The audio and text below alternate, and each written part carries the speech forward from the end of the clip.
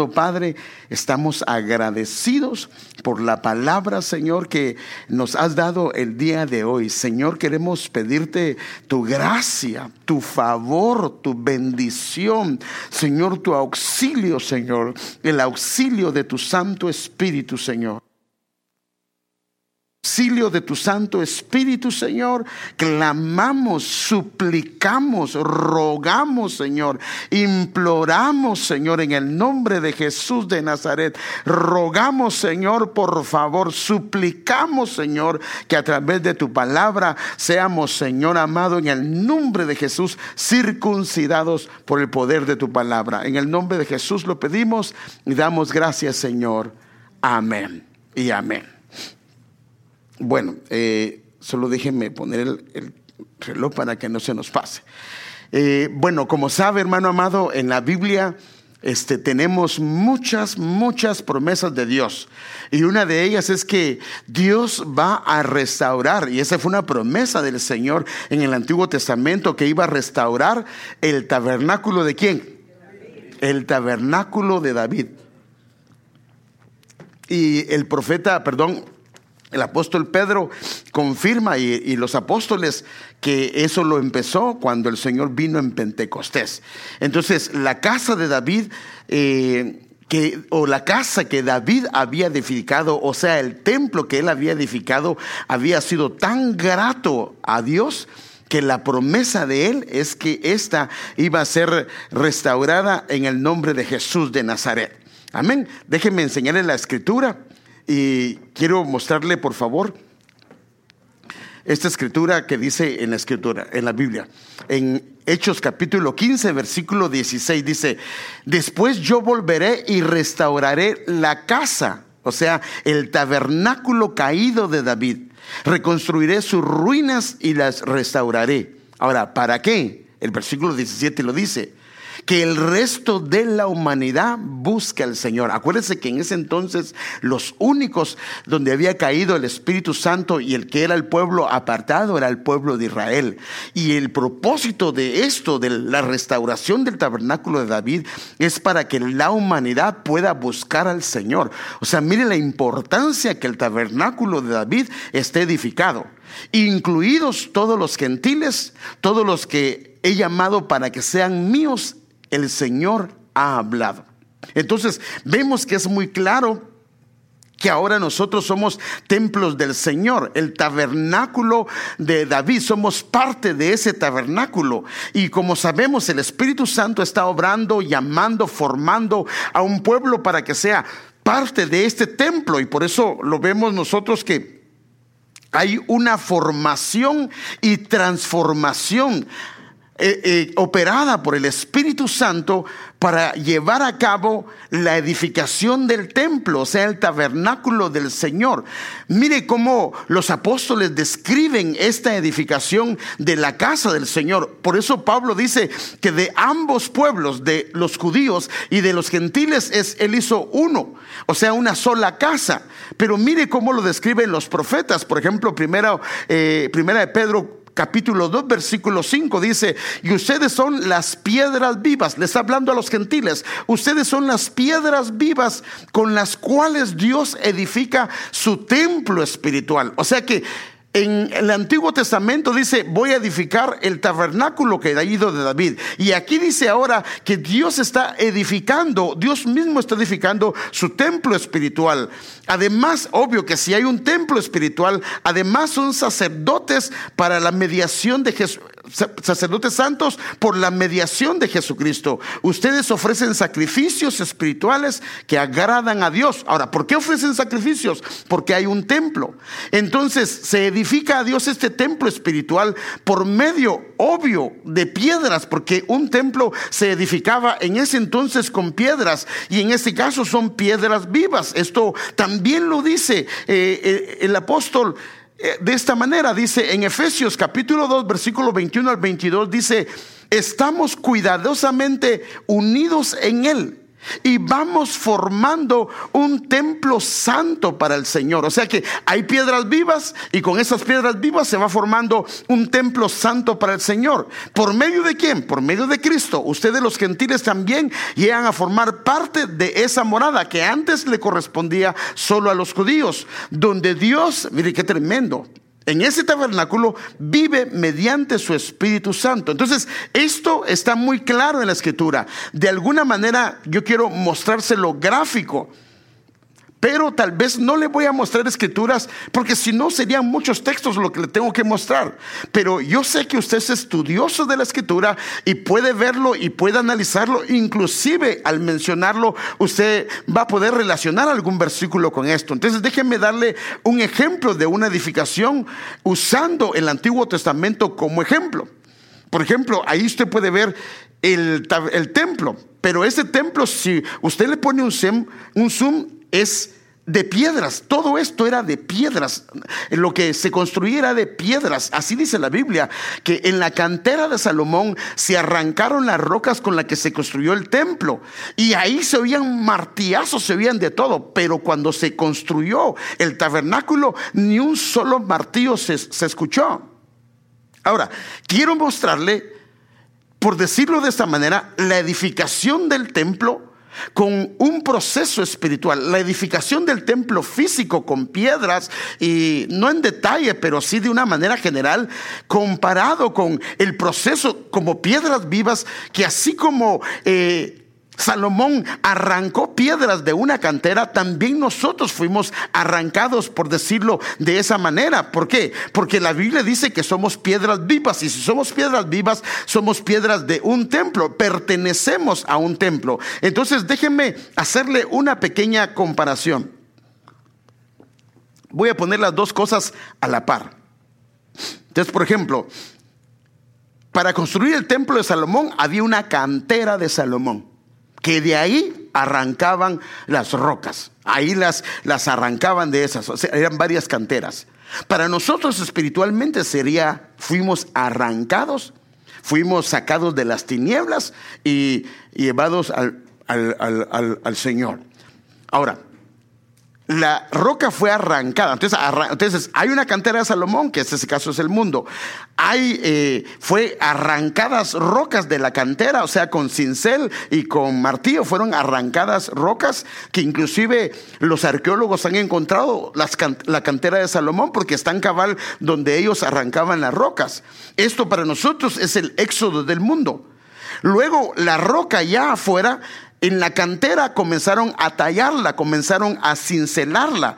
Y es lo que pasa con nosotros. Dios tiene una formación y una transformación en proceso, pero esta transformación y formación es un proceso que comienza a darse en nuestras vidas. Luego viene las piedras ya formadas, eran colocadas en el templo, donde ya no se escuchaba ni un martillo ni nada, ya estaban formadas. O sea, nosotros ya cuando hemos sido trabajados por el Señor, Él nos ubica dentro de su cuerpo. Ya somos parte de su cuerpo, pero nos ubica para hacer funciones específicas dentro del cuerpo del Señor. Ahora, ya el templo, cuando estaban las rocas puestas y todo estaba formado, por decirlo de una manera física, entonces todas las paredes de adentro del templo eran revestidas de oro. El oro habla de la divinidad de Cristo. Entonces, nosotros ahora somos vestidos de Cristo, de la naturaleza de Cristo, para que lleguemos a ser como Él es. Y luego la casa se llenó de humo. Dice que hoy el Señor habló que el Señor mandaba su humo, mandaba su nube. Entonces la casa se llenó de humo. ¿Esto qué es? Es la presencia, la gloria manifiesta del Señor. Ahora, note cómo se va comparando. O sea, por eso es que si la Biblia dice que somos piedras vivas, es porque hace relación a una construcción y termina, por supuesto.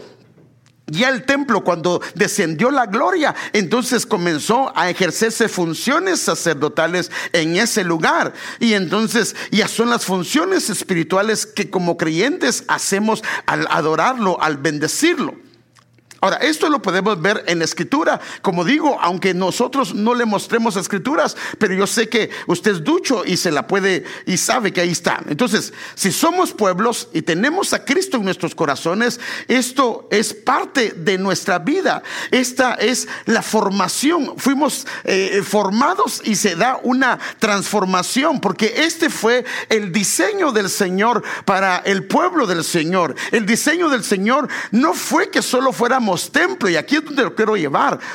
La idea de Dios no es que solo fuéramos templo de Él, sino que nos volviéramos colaboradores. Aquí está la diferencia. Algunos solo son templo de Dios, pero otros son colaboradores con Él en la edificación de ese templo. Claro, hermano amado, si alguien se vuelve un colaborador de Él, esta es otra cosa. Así lo dice Pablo en 1 Corintios 3:9. Dice: y el que planta y el que riega son una misma cosa.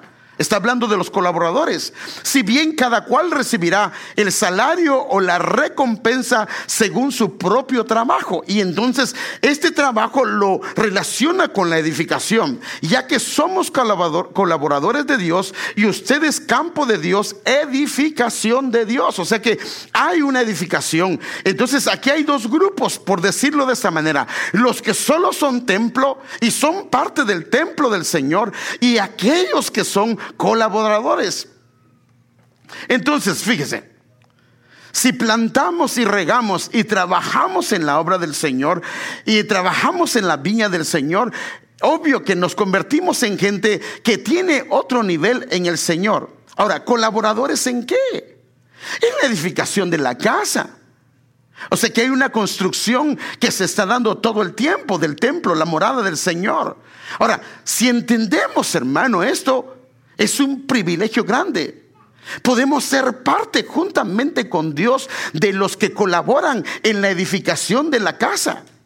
En otras palabras, nos volvemos edificadores. Aquí está la hermosura de todo esto. Los edificadores no son solo los que ven lo que se está haciendo, sino son todos los que se involucran, contribuyen de una o de otra forma. Y quiero enseñarle, hermano amado, que no solo es la gente que vemos, porque usted me ve a mí y ve a los servidores, pero hay mucha gente que está haciendo posible la edificación de lo que hacemos. Déjeme darle un ejemplo de esto, de cómo se edifica. No solamente es el que predica, no solamente es el que canta, o los que tocan un instrumento, o el que sirve allá. No. Hay todo un grupo, y le voy a mostrar algunas, no todas, pero algunas de las maneras de edificar la casa ahora espiritualmente. Por ejemplo,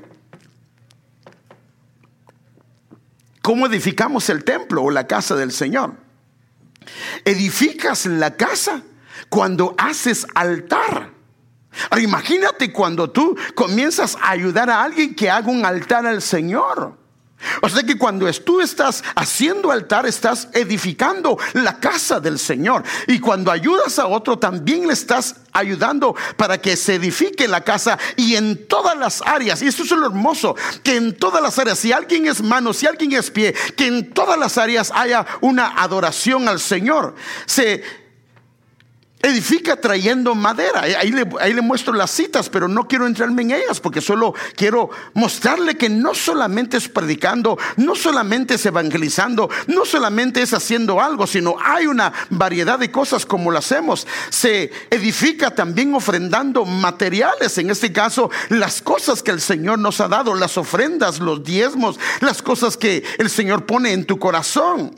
Se edifica también cuando comienzas a poner cimientos en hermanos, en hermanas. Cuando te tomas, hermano, o el pastor te delega y te dice: yo quiero que por favor discipules a estos hermanos. Cuando tú lo estás haciendo, estás edificando la casa del Señor. Mire qué privilegio, hermano amado. Nosotros a veces lo hacemos, pero no tenemos idea de la grandeza que hay en eso. Entonces también cuando tú agarras tus talentos, agarras tus dones y los pones al servicio del Señor, estás edificando la casa del Señor. Cuando velas, cuando vigilas, cuando oras, cuando clamas por la casa del Señor, estás edificando la casa del Señor. Cuando Repara las puertas. Cuando te sientas con alguien que tiene muchas puertas y tú comienzas a enseñarle con la escritura, le comienzas a enseñar con la palabra que esas puertas son las que le han hecho daño, han estado estorbando su vida, le han estado trayendo problemas, y le ayudas a cerrar esas puertas para que él se convierta en un templo como al Señor le agrada. Ahí estás edificando la casa del Señor. Cuando alguien está en ruinas y comienzas a edificar en medio de esas ruinas el templo del Señor, estás edificando la casa del Señor. Cuando provees comida, provees talento, estás edificando la casa del Señor. Mire, hermano, inclusive cuando piensas en construir la casa del Señor y de verdad hay una disposición en tu corazón, estás edificando la casa del Señor. Y esto, hermano, ahí se lo dejo para que usted lo pueda ver, pero no me puedo centrar en los versículos, solo se los puse y usted los puede ver en casa. Ahora, Dios nos ha dado la bendición de participar en la edificación del templo o la casa santa del Señor. Pero aquí es donde entra el dilema de nuestra vida. Somos parte de este templo. Esto está claro en la escritura. Dios quiere que seamos parte también de la edificación de la casa. Es ahí donde viene el dilema para nosotros, porque cuando nos ponemos o nos involucramos en la casa del Señor o en la edificación de la casa del Señor, siempre, o no siempre, pero la mayoría de veces no estamos trabajando con papeles, estamos trabajando como un pueblo que venimos de un mundo de diferentes circunstancias o trasfondos. Acuérdese que la iglesia es un hospital y aunque los hermanos se ven muy bonitos porque se ven bien cambiaditos, hermano, hay áreas que aún no han sido trabajadas ni tratadas. Entonces, cuando una persona es templo, no hay ningún problema. Pero cuando comienzas a querer involucrarte en construir la casa, en ser parte de los que colaboran con Dios para edificarla, comienzan a haber problemas. Ahora, ¿por qué esto es así? Porque los edificadores siempre van a ser probados por Dios, van a ser testeados por Dios. Esto no viene del hombre, esto viene de Dios, porque el Señor quiere ver las intenciones, los propósitos de nuestro corazón. Inclusive al estar edificando áreas que no habíamos visto, comienzan a ser trabajadas por el Señor. El deseo del Señor es que todos participen. El problema está que cuando comienzas a colaborar en la edificación, comienzan problemas, y por eso alguna gente lo que hace es colabora con sus diezmos, colabora con todo lo que piden, pero no se involucra. ¿Por qué? Porque dice, es que cuando me involucro comienzan los problemas. Bueno, Dios te está probando, pero sí hay una diferencia. Entonces, en la edificación de su casa hay una recompensa muy diferente que si solo eres parte del cuerpo. Esto está en el pensamiento del apóstol Pablo, y por eso Pablo dice, pues nadie puede poner un fundamento distinto del que ya tenemos, que es Jesucristo. El que edifique sobre este fundamento, o sea que sí podemos edificar sobre el fundamento de Cristo, podrá usar diferentes materiales, pero lo que el Señor quiere es que usemos los materiales que Él nos pone. Entonces el deseo de Dios es que todos trabajemos en armonía, en hermandad. Eso es lo que el Señor quiere. Déjeme mostrarle algún cuadro. Aquí puede ver usted una edificación de una iglesia, y puede ver todos colaborando, todos haciendo una parte. No es el mismo llamado para todos, porque lo mismo en el cuerpo, no todos ocupan la posición de boca, la posición de ojos, la posición de oídos. Y a veces hay un problema porque el oído quiere ser la mano, el pie quiere ser la oreja, y esto no funciona así. Tenemos que entender que Dios nos ha dado a nosotros lugares específicos y el honor, la gloria que tenemos en esto. Ahora, fíjese, en este cuadro usted lo puede ver. Por ejemplo, hay unos que están edificando la obra del Señor de esta manera, poniendo ladrillos. Hay otros que dirigen y ayudan a dirigir toda la obra. Hay otros que ponen cimientos. Aquí puede ver otros también que ayudan a los que ayudan. Y hay otros que acarrean o traen lo que se necesita para la construcción. Y también cuando esto comienza a suceder y los hijos ven que los padres se involucran, los hijos también se comienzan a involucrar en el trabajo de la obra del Señor. Pero ¿a causa de qué es que la gente no sigue edificando? Porque todos van en un proceso diferente. No podemos envidiar el trabajo de uno y de los otros. Aquí es donde se dan los problemas y las dificultades. Pero como hijos de Dios tenemos que aprender a resolverlo. Tenemos que aprender a arreglarlo. Porque Dios quiere que nosotros trabajemos. Ahora, el problema es que si nos dejamos engañar por la mano del enemigo o por la voz del enemigo, entonces en una iglesia se pueden dar dos tipos de grupo que a la larga pueden afectar a la iglesia, al cuerpo del Señor. Y este es el cuidado que nosotros necesitamos tener en la obra del Señor.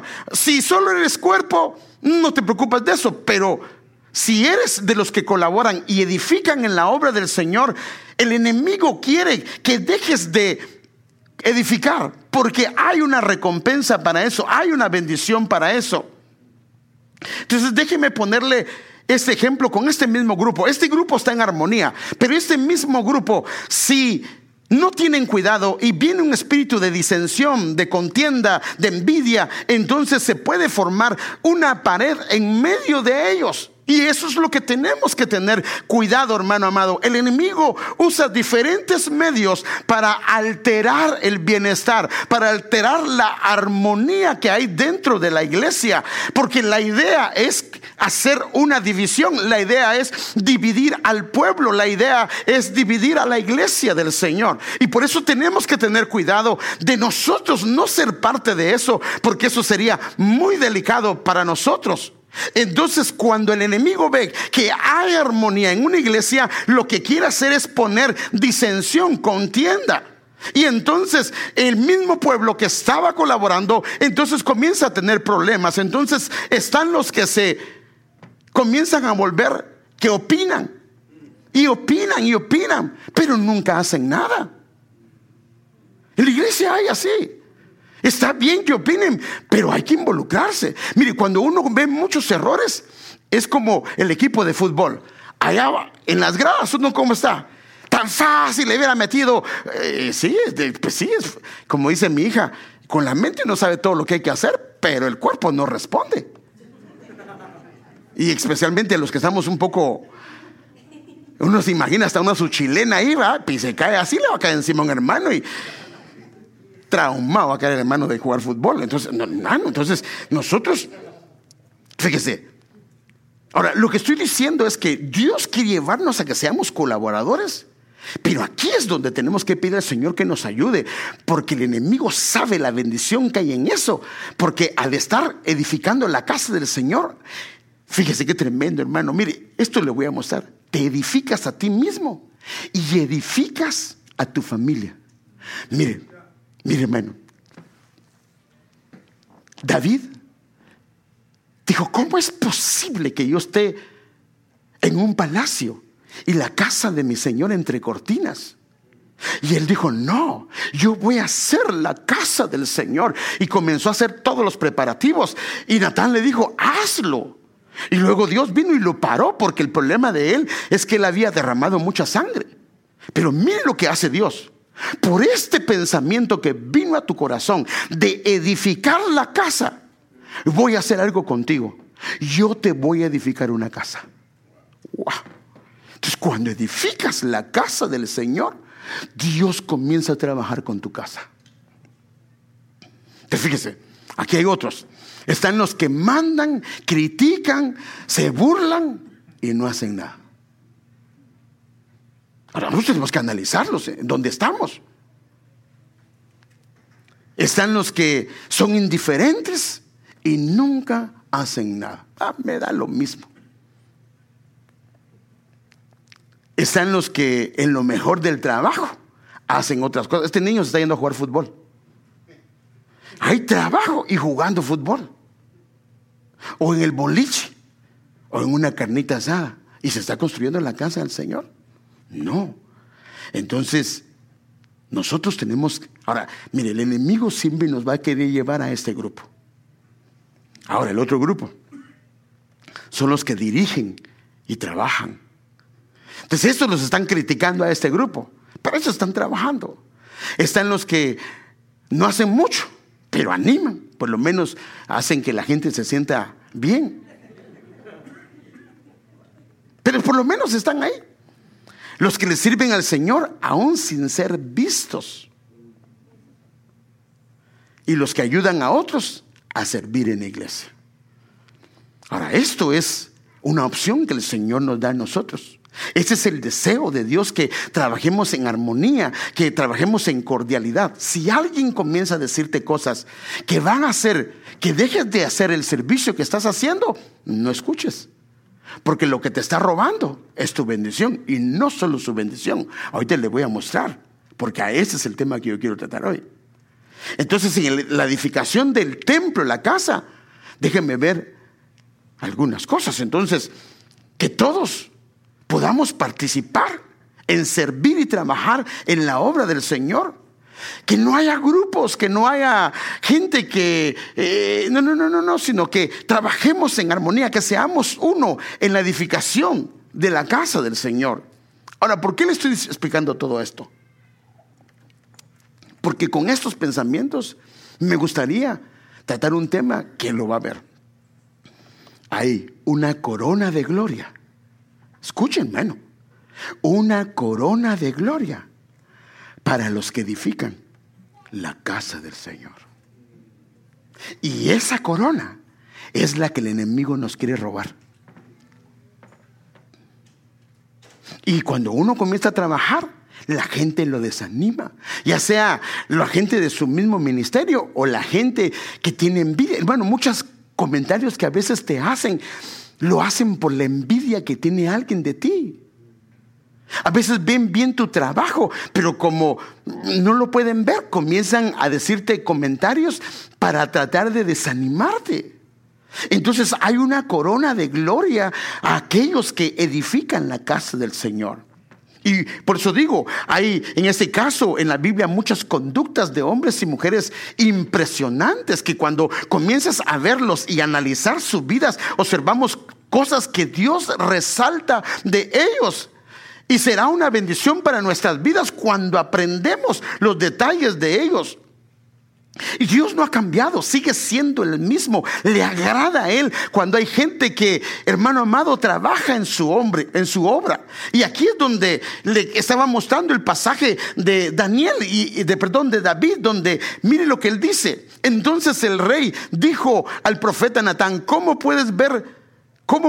Yo habito en un palacio de cedro, mientras que el arca de Dios se encuentra bajo un toldo de una tienda de campaña. Y Natán lo animó a construir, pero Dios no lo dejó. Pero mire lo que dice al final: además el Señor declara que Él te construirá una casa para ti. Ahí le muestro la escritura. Mire, cuando comenzamos a edificar la casa del Señor, lo hermoso que hay. Pero ante todo, yo lo que le quiero llevar es a mostrarle que hay una corona de gloria para nosotros. Entonces, los edificadores de su casa tendrán una corona de gloria. Ahora, para esto yo necesito mostrarle la escritura para que veamos de dónde sale esto, para que usted pueda decir: Padre, la manera de servir a la iglesia o la manera de edificar la casa, hay tantas maneras, y lo quiero animar para que no lo deje de hacer. Ahora, por eso le hablé que no solo predicando, si le entendemos esto, no solo predicando, no solo enseñando, no solo en la puerta, no solo en áreas, sino es en varias áreas, son parte de la edificación de la casa del Señor. Ahora, se lo quiero mostrar con una escritura para que vea, hermano, que si nosotros le ponemos atención, es más, el Señor hablaba hoy que es una llave para nosotros, y si logramos entender esto, hermano, vamos a caminar de una manera, y la obra de Dios la vamos a ver de una manera diferente, porque edificar la casa del Señor es una de las alegrías más grandes que el Señor le da al corazón de uno. Imagínate, eres parte del desarrollo de tu trabajo, haces muchas cosas que a causa de lo que tú haces, mucha gente se ve beneficiada. Pero cuando tú trabajas en la iglesia, hermano, en la edificación de la iglesia, en las diferentes maneras, estás trabajando en una entidad, hermano, que va a vivir por los siglos de los siglos, hermano. Y lo que se dé ahí, las recompensas, las bendiciones son eternas por 1000 generaciones. Entonces, déjenme enseñarle el texto donde hay corona de gloria para los que edifican. Entonces aquí puede ver este pasaje de Zacarías, capítulo 6, versículo de 9 al 15. La palabra del Señor vino a mí diciendo: tomarás una ofrenda de los del cautiverio. O sea, venían de Babilonia, venían, podríamos decirlo así, del mundo, o de andar en el mundo. Tomarás una ofrenda de los del cautiverio. O sea que a través de una ofrenda ellos iban a colaborar. De Heldai. Mire, Heldai significa mundano.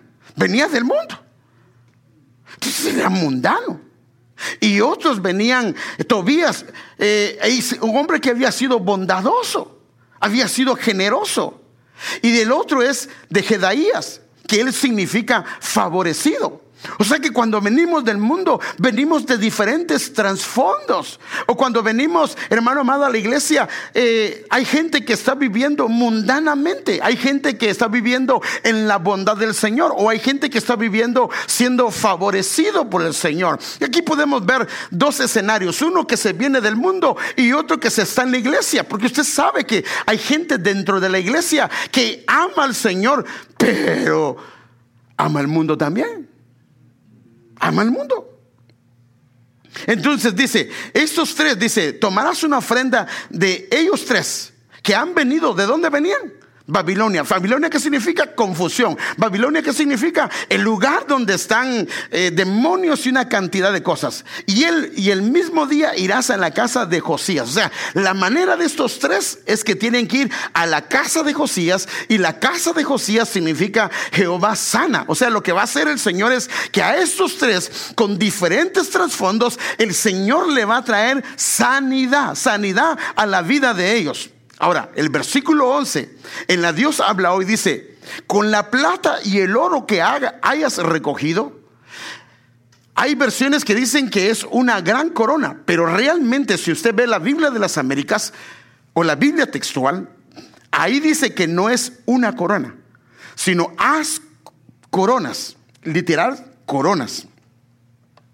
Ponle en la cabeza al sumo sacerdote Josué. La TSJ, que es la traducción de la Septuaginta en español, dice: ponle al sumo sacerdote Jesús, hijo de Josadac.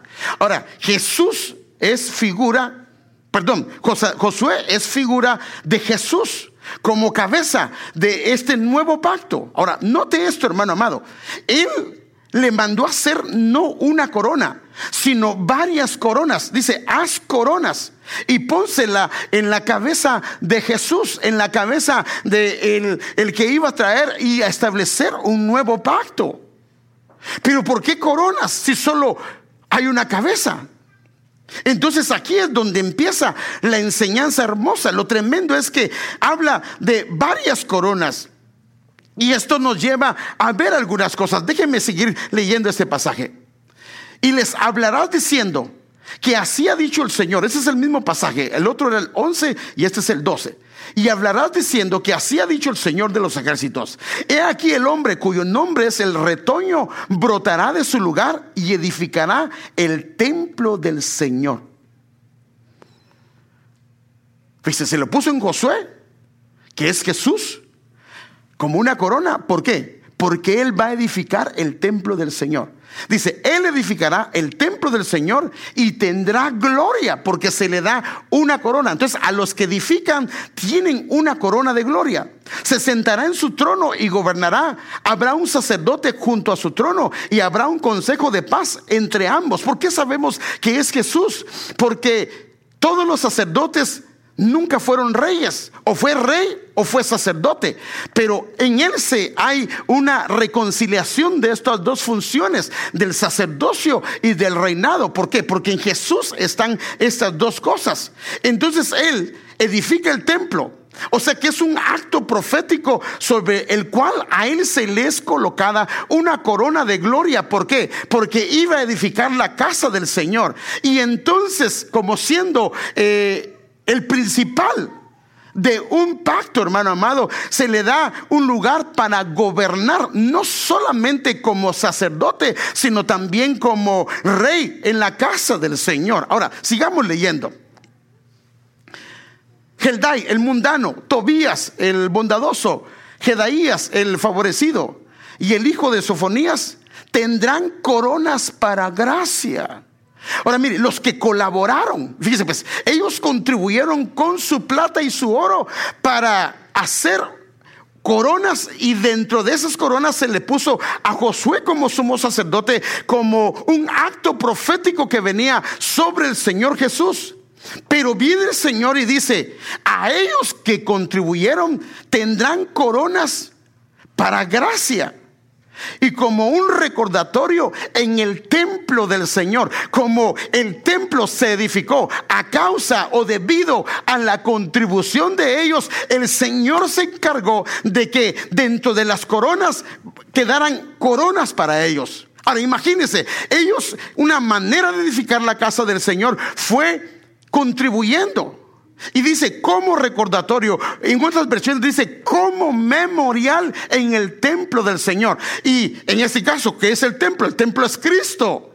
Entonces en Él hay muchas coronas, hermano amado, o una sola corona o muchas coronas, y a Él se le dio porque Él es el retoño, es el brote, es el renuevo para que iba a edificar la casa del Señor, que el Padre se la dio. Pero tiene coronas para darle coronas a todos aquellos que contribuyan en su casa. Te fíjese, sigamos leyendo. Y los que están lejos, aleluya. ¿Quiénes eran los que estaban lejos? Hermanos,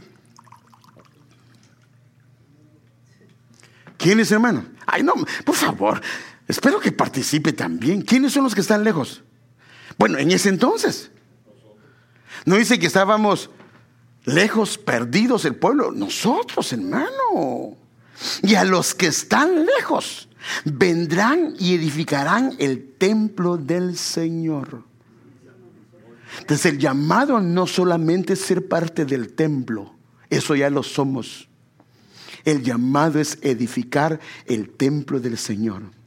Sí conocerán que el Señor de los ejércitos me ha enviado a ustedes. Esto sucederá si escuchan atentamente la voz del Señor. Mire, la versión NTV se la voy a leer.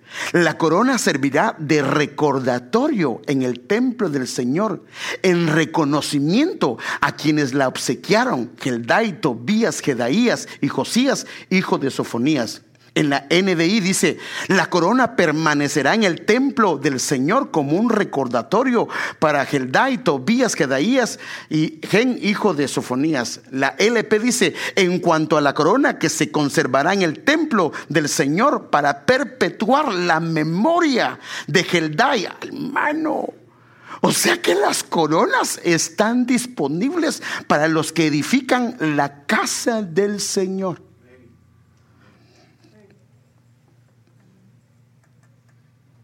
O sea que cuando tú haces algo de lo que le hablé en edificar la casa del Señor, hermano, una corona está ahí. Ahora fíjese, miremos otra vez. Perdón, esto no quería verlo, pero mire, ¿cómo puede participar? Edificando un altar, trayendo madera, ofrendando materiales, poner cimientos. Cuando pones tus talentos y tus ofrendas, los que velan o vigilan, cuando reparas las puertas de un creyente, cuando edificas las ruinas, cuando provees comida y cuando piensas en la casa del Señor. Ahora fíjese, los que edifican no son solo los que trabajan en lo visible, también son los que contribuyen en su obra. Entonces fíjese, mire, me gusta por eso se lo voy a leer.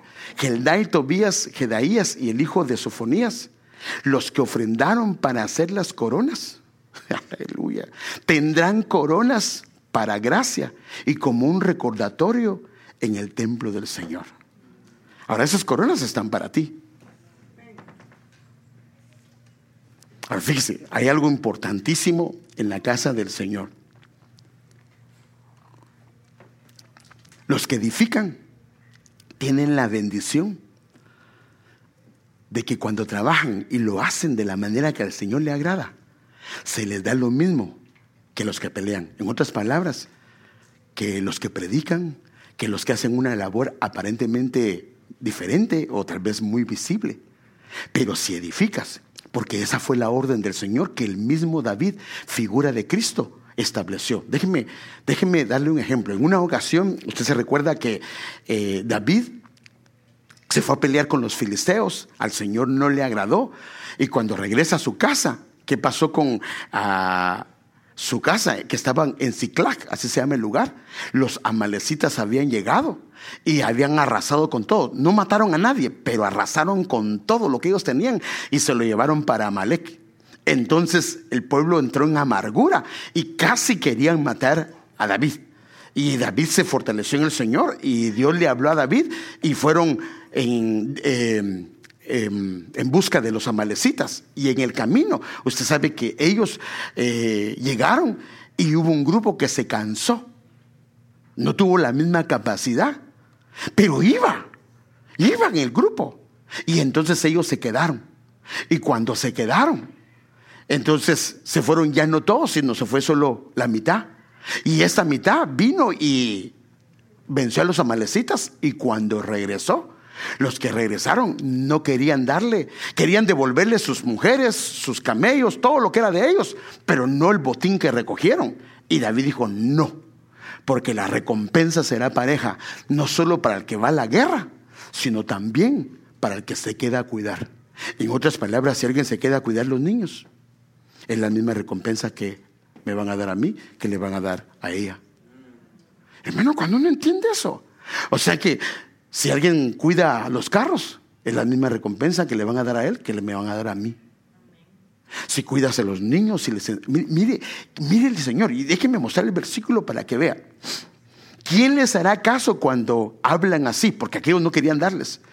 Compartiremos por partes iguales, tanto con los que vayan a la batalla, como con los que cuiden las pertenencias, como los que cuiden lo que es nuestro, porque tenemos que hacer, cuidan a los niños, la recompensa va a ser igual. A partir de ese entonces, David estableció este dicho como decreto, un decreto de Dios y ordenanza en Israel, y hasta el día de hoy todavía se cumple. O sea, hermanos, cuando uno entiende esto, entonces el asunto ya no es donde le sirvas, sino que donde le sirvas lo hagas con todo tu corazón. ¿Por qué quiero áreas que no me ha llamado Dios? Si cuando el Señor me quiere en alguna área, pues al mundo le puede parecer sencillo, a la gente le puede parecer sencillo, pero no para el Señor. Porque no dice el Señor que ni un vaso de agua perderá su recompensa. Mire, hermanos, ayer fui a 2 actividades que se dieron en la iglesia y, por cierto, fui tan bendecido en las 2. Primero me fui al evangelismo y, hermano, ya estábamos en la Min y la, ¿cómo se llama la otra calle? O la Whiteboard, con pancartas, hermano amado, y los niños también con pancartas y unos hermanos predicando. Y dije: wow, gloria. Hermano, y el Señor me puso una carga a mí y yo comencé a interceder por esta ciudad y estaba llorando, intercediendo por esta ciudad. Ahí me lo puso el Señor, hermano, con mi rótulo, y estaba llorando y diciendo: Señor, bendice, ten misericordia de esta ciudad. ¿Usted cree que el Señor se va a olvidar de ellos? Ahora, salí de ahí, que fue bendecido, y me fue a otro grupo, al grupo de jóvenes, y ahí habían varios adultos ayudando a los jóvenes. Y Héctor me dijo: qué generosos los hermanos, trajeron de todo, no hizo falta nada. Hermanos, ¿usted cree que el Señor se va a olvidar? No. Cuando eres generoso con la obra y contribuyes, estás edificando la casa del Señor. Porque entonces hay jóvenes y señoritas que están haciendo una labor. Y aquí dice, hermano, que es lo mismo para el que pelea la batalla como para el que se queda cuidando. Entonces, si te toca que ir a cuidar a los niños, si te toca que dar clases a los niños, si te toca que servir allá afuera, no te preocupes. Si te toca que estar allá y no oíste el mensaje, no te preocupes. La recompensa es la misma. Así es lo que dice el Señor. Lo que el Señor quiere es que lo hagas tú y yo con todo nuestro corazón. Imagínese, hoy vamos a tener talento. Padre, cuánto tiempo que no hemos tenido comida y hoy vamos a tener comida. Imagínese que la hermana que está allá o el hermano que está allá, usted pasa, haga de cuenta que tiene su platito y le dice, hasta me cae mal, y le tira los frijoles como caigan ahí, como que es pintura. Pues el hermano ya con hambre se lo va a comer. O por lo menos, hermana, si me lo tira así, por lo menos hágame un descuento. Pero bueno, pero lo que le quiero decir yo es que él se lo va a comer o ella bueno, algunos no. ¿Y usted qué cree que soy yo? Y capaz que se lo tire encima. No, espero que no haga usted nada de eso. Pero a lo que me refiero yo, hermanos, es de que si lo hizo así, ¿de qué le sirvió haber estado con tanto calor allá? Pero qué bonito es cuando mira al hermano y dice, ahí viene un príncipe del Señor. Gordito, mi amigo, pero príncipe. Flaco, pero príncipe. Y le sirve, lo atiende. Qué bonito, hermano. Hermana, ¿será que me regala un poquito más de fresco? Sí, hermano, con gusto. Hermana, ¿será? No, más carne ya no pida, porque no va a dejar los demás sin carne, pero pida lo que se puede dar. Pero a lo que me refiero es que qué bonito es cuando se hace para el Señor, no para impresionar, no para impresionar a nadie. Imagínense que los grupos de comida comiencen, aleluya, dice la hermana Silvia, ve, gloria al Señor, que está preparando algo sabroso. Imagínense que los grupos de comida comiencen a competir entre ellos. Eso no le agrada al Señor. Ok, aquí vamos a tener, porque hermano, vamos a tener varios servicios. Por ejemplo, yo quiero que con la ayuda del Señor los servicios que tengamos fuera, llevemos música, hermano. Llevemos música. Y entonces, imagínense que un grupo quiere competir más que el otro. Aquel hermano se echó las de la hermana Génesis de Benecer. Yo me voy a echar los de Palabra en Acción.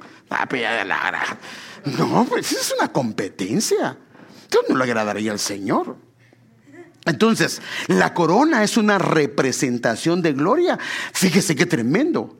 Y nos hace uno como hermanos. De esta manera vamos a ver, no con menosprecio, sino con aprecio al hermano. Dejaremos de pelearnos cuando vemos que a alguien Dios le da algo, hermano, porque no tenemos que verlo así. Mire, si tan solo los hermanos de José hubieran entendido que para ellos Dios tenía grandes cosas, solo que en ese momento todo era el tiempo de José. Por eso es que a José se le dio todo. Pero para Judá venían cosas hermosas, venían cosas hermosas para Isaacar, venían cosas hermosas para todos los demás, pero no era el tiempo de ellos. Hermanos, si el Señor está levantando un hermano, está levantando una hermana, está levantando un joven, está levantando una señorita, es el tiempo que Dios tiene algo especial para él o para ella, y deberíamos de alegrarnos, no comenzar a tratar de poner, hermano amado, tropiezo a nuestro hermano, a nuestra hermana. No, alegrarnos, porque tal vez no nos han tomado en cuenta, pero hermano, cuando Dios decide usarte y ponerte en un lugar, ¿qué crees? Te va a poner, porque te va a poner. Si el pastor es cabezón, se lo va a hablar hasta en visiones. Entonces Dios quiere, la corona es una corona para que entendamos que somos uno. Mire lo que dijo el Señor. Israel quería a José, bueno, eso se lo voy a pasar. La gloria que tú me has dado, yo se la he dado a ellos. O sea que cuando estamos edificando, se nos da una corona de gloria de manera simbólica. Ahora, mire lo que hace. Yo se le he dado a ellos y tiene un propósito para que ellos puedan ser uno, para que ellos tengan armonía. O sea que cuando comienzas a tener envidia y egoísmo y a pelearte con otro que tiene un privilegio en la iglesia, muy probablemente esa corona no está. Porque aquí dice que si esa corona está, para que ellos puedan ser uno, que haya armonía. ¿Por qué haces lo que haces en la casa del Señor? ¿Lo haces para ser visto? ¿Lo haces para que la gente diga, wow, hermano, wow, hermana? ¿O lo haces para el Señor? Si lo haces para el Señor, la corona se te va a comenzar a dar. La gloria es la corona que tú me has dado, el Señor. La corona, porque acuérdense que no había una corona, ¿habían qué? Varias coronas. La gloria, entonces, una de las coronas el Señor te la comparte. ¿Para qué? Para que sean uno, de la misma manera que ellos son uno. Fíjese, la gloria es una corona que el Señor le dio a Jesús. Le hiciste un poco menor que los ángeles, lo coronaste de gloria y de honra. Y al coronarlo de gloria y de honra, mire, cuando la corona comienza a ser puesta al edificar la casa del Señor, entonces Dios comienza a ponerlo ¿sobre qué? Sobre las obras de las manos de Él. O sea que Dios viene, le dieron una corona, y al darle la corona le entregan la obra de Dios.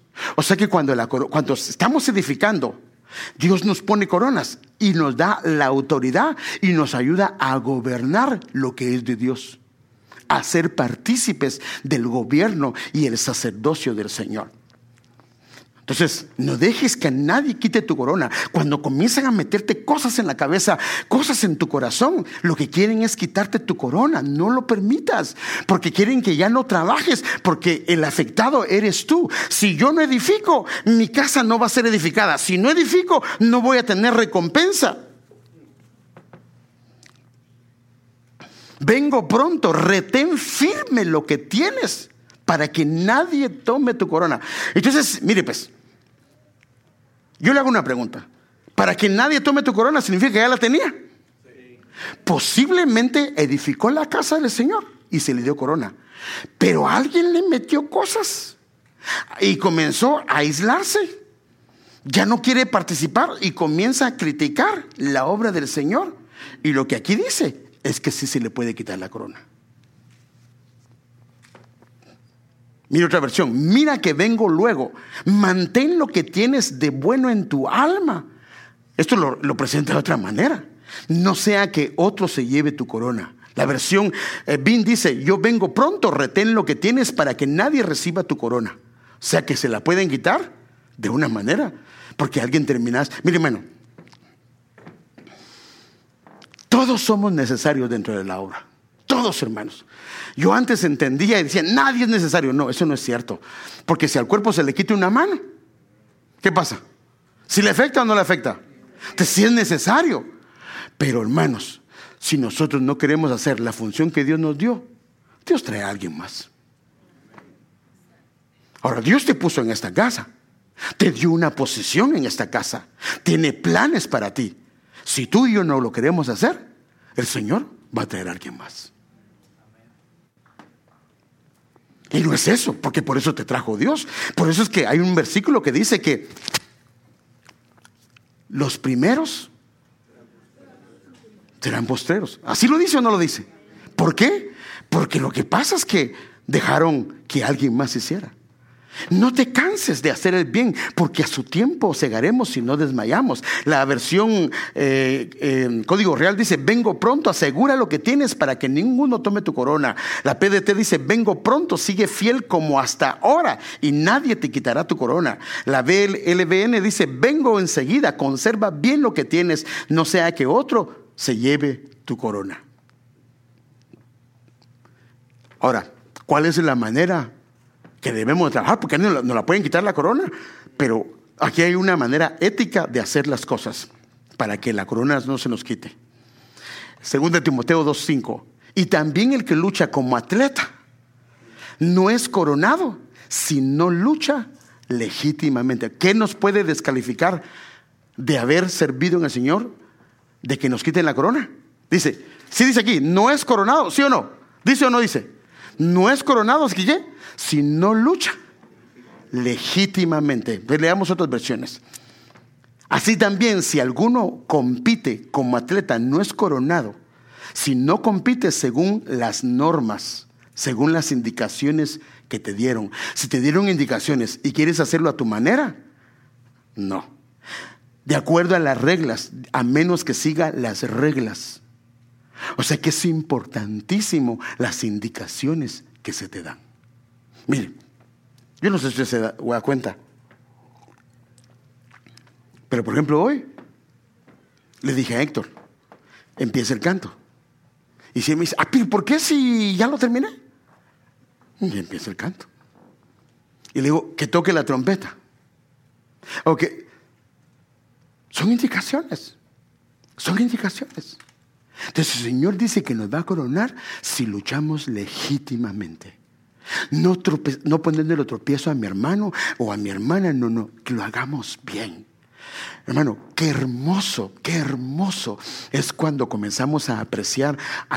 Imagínense, aquí están varios, ya hay dos. Antes había un saxofón, ahora ya hay dos. Hay 2 o 3 trompetistas. Que los del saxofón se comiencen a pelear. No, que se oiga más el mío. Que se oiga más, hermano, que va a ser un relajo. O que vengan los trompetistas. No. Ambos van a ser coronados o están siendo coronados. Todo lo que hacemos, hermano, recibe. Por eso es que en el Señor se hicieron coronas, no una corona. Y quiero ir terminando. Fuimos escogidos para ser coronados de gloria. ¿Y cómo vamos a ser coronados de gloria? Una de las maneras es edificando la casa. Mire, termino con esto y si pueden pasar por favor. 1 Tesalonicenses 2, 19 al 20. Y es que, ¿quién sino ustedes será nuestra esperanza, nuestra alegría y nuestra corona de gloria ante Jesús, nuestro Señor, el día de su manifestación? Ustedes ciertamente son nuestra gloria y nuestra alegría. Este es el diseño de Dios. Pues Dios nos conoció, Dios conoció a los suyos de antemano y los eligió para que llegaran a ser como su Hijo. Y como el Hijo tiene corona, a fin de que su Hijo fuera el hijo mayor de muchos hermanos. Después de haberlos elegido, Dios los llamó para que se acercaran a Él. Y una vez que los llamó, los puso en la relación correcta con Él. Y luego de ponerlos en la relación correcta con Él, ¿qué dice? Les dio de su gloria. Él es el primero. A Él se le dio corona y majestad. Pero a los que edifican la casa, que está en Zacarías, lo que el Señor dice es que hay coronas que están sobre Él para dárselas, extendérselas y Él compartir su gloria con los que edifican de varias maneras. Entonces, hermanos, es la oportunidad que tenemos ahora. No podemos hacer nada, hermanos, si han pasado los años. Porque mire, hermano, a veces nosotros comenzamos y sí, mira, hermano, todo eso está bien y Dios te va a recompensar por esto. El asunto no es lo que hicimos. ¿Qué estamos haciendo hoy? ¿Qué estamos haciendo hoy? Porque imagínese que viniera usted con su esposa y dice, pero es que yo te fui fiel antes, ¿te recordás? ¿Qué le diría? Yo también te proveí, te daba todos tus gustos. Ahora ya no, pero sí te lo di. Así de que, ¿por qué alegas? No estaría muy contento. O que ella le responda, pero yo también te fui fiel antes. No le gustaría. Entonces el Señor quiere hoy. Es bueno lo que hiciste en el pasado, pero ¿qué estás haciendo hoy? Y hay tantas maneras de involucrarse, tantas maneras de participar. Y si, hermano, si usted atendió este mensaje que el Señor habló, que le pusiéramos atención. El Señor nos quiere coronar, es sirviéndole de diferentes maneras. Qué hermoso es. Hermanos que no me toman en cuenta, perdóneme, hermano, lo que le voy a decir. Perdóneme, hermano. Si usted viene y se acerca y dice, pastor, pastora, yo quiero servir, por favor, denme la oportunidad de hacerlo. Tal vez se me olvidó, pero y si insiste, ahora si ya no insiste, es orgullo. Porque no lo hicieron cuando usted quería. Pero si insiste, es porque anhela aquello, porque ha entendido lo que es la edificación de la casa del Señor. Somos templo, eso ya es un hecho. Pero Dios quiere que seamos colaboradores. Y para eso necesitas involucrarte en la obra. No puedes solamente estar observando y viendo que los demás hacen. No es eso a lo que Dios te ha llamado. Qué hermoso, se levantan sillas, que tú también te pongas no, te sientes tan príncipe que otros se levanten, que los nuevos levanten. Ahí Wander y Walmart que levanten las sillas. Estos son nuevitos, que les toque, que sufran. No seríamos nosotros los que tenemos que dar el ejemplo a ellos, porque si no les damos el ejemplo, ellos solo van a estar así, también como nosotros, ¿verdad? No, qué hermosos es cuando comenzamos a ver a todos participar. Por ejemplo, vamos allá y, hermano, ¿cómo les podemos servir? ¿Cómo podemos atenderlos? Van a los hermanos que están hoy sirviendo, denle gracias, hermanos, gracias por cocinar para nosotros. Hermano, ¿y solo esto hicieron? Alagra. Y no se ponga a oler la comida tampoco. O los ojos. Perdóneme, hermano, eso no se hace. Hermanos, tenemos la bendición de edificar la casa del Señor. ¿Quiere una corona? Ay, Padre Santo, tengo que repetir ese mensaje otra vez. ¿Quiere una corona? Ay, usted todavía no está convencido de lo que le acabo de decir. ¿Quiere una corona? ¿Todavía no está convencido? Le puedo asegurar que si pongan los niños a decir, ¡ja!, nos dejan avergonzados. A ver, niños, ¿quieren una corona? Pues les falta un poco también. Menos que no han comido, vienen en ayuno.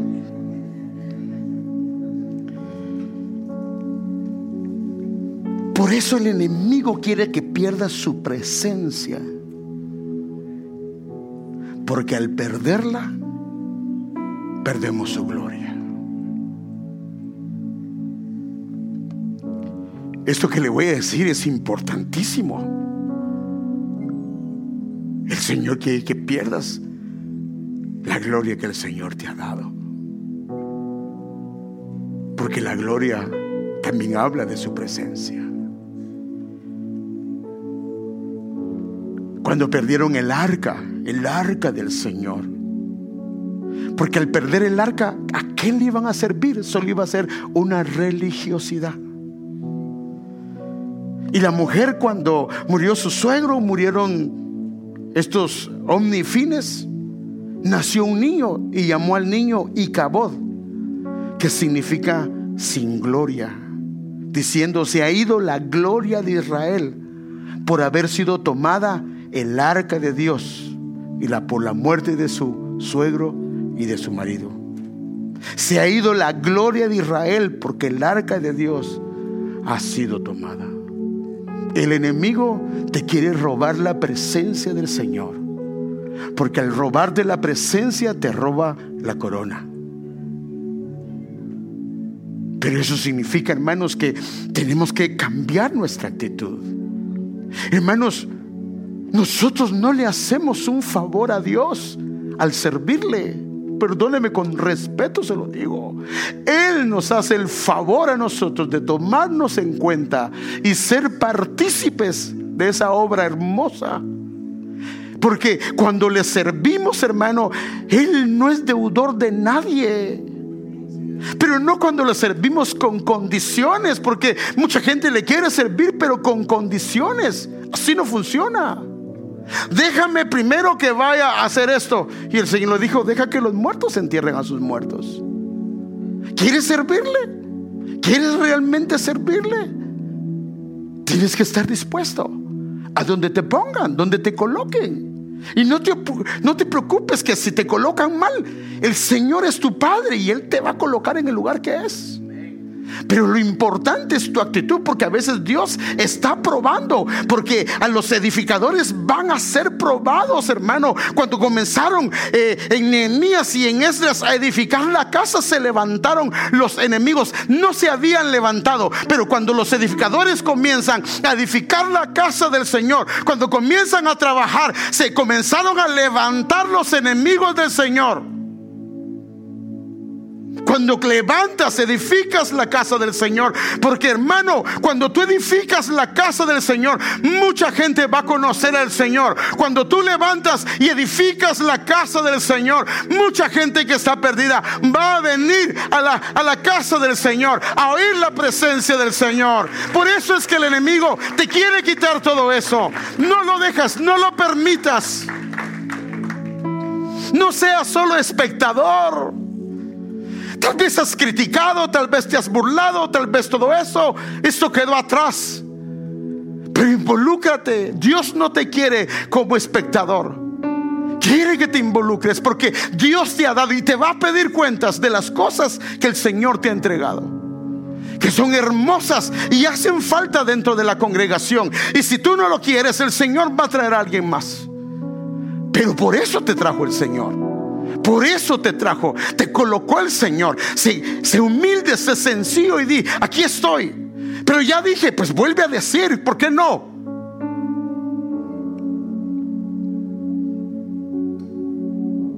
Hermanos, si entendemos lo que es edificar la casa, hay gente que está discipulando.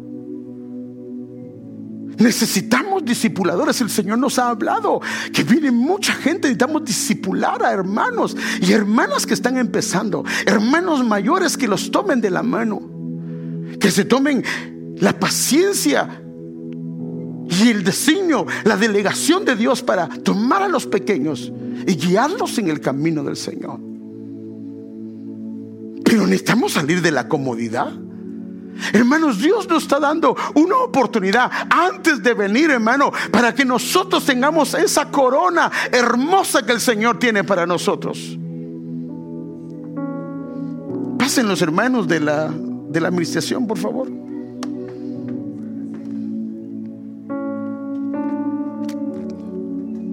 Y hoy tenemos la bendición de sentarnos a la mesa del Señor y decirle al Señor: Señor, yo quiero, Padre. Yo no quiero ser de los que critican, de los que se burlan, de los indiferentes. Porque, hermano, cuando uno se mete en ese grupo, no paras. Cuando te metes a trabajar, mire, hermano, lo que hizo Dios con estos 3 hombres. Llegan a la casa de Josías. ¿Y sabe qué hace Josías? ¿Sabe qué es la atmósfera de Josías? Jehová sana. Comienza a traer sanidad en áreas que por mucho tiempo no hemos podido arreglar. Dios comienza a trabajarlas. Y el Señor dice: ahora que queden como un memorial en mi casa. Que estas coronas queden como un memorial dentro de mi casa. Porque estos hombres contribuyeron, estos hombres cedieron, estos hombres edificaron la casa del Señor. Póngase de pie un momentito. Y cuando estemos pasando con el pan y el vino, si usted ya lo recibió, por favor se sienta. Y si no lo ha recibido, póngase de pie para que sepamos quiénes faltan. Vamos a orar por estos elementos. Padre, oramos por estos elementos, por el pan y el vino, por lo que representan. Y hoy nos sentamos a esa mesa porque, Señor, queremos renovar nuestras vidas. Queremos renovar nuestros corazones. No queremos ser más indiferentes a tu obra. No queremos ser más espectadores, Señor, sino queremos ser edificadores, colaboradores de la obra tuya. Por favor, ayúdanos, Señor, en el nombre de Jesús. Pueden pasar, hermanos.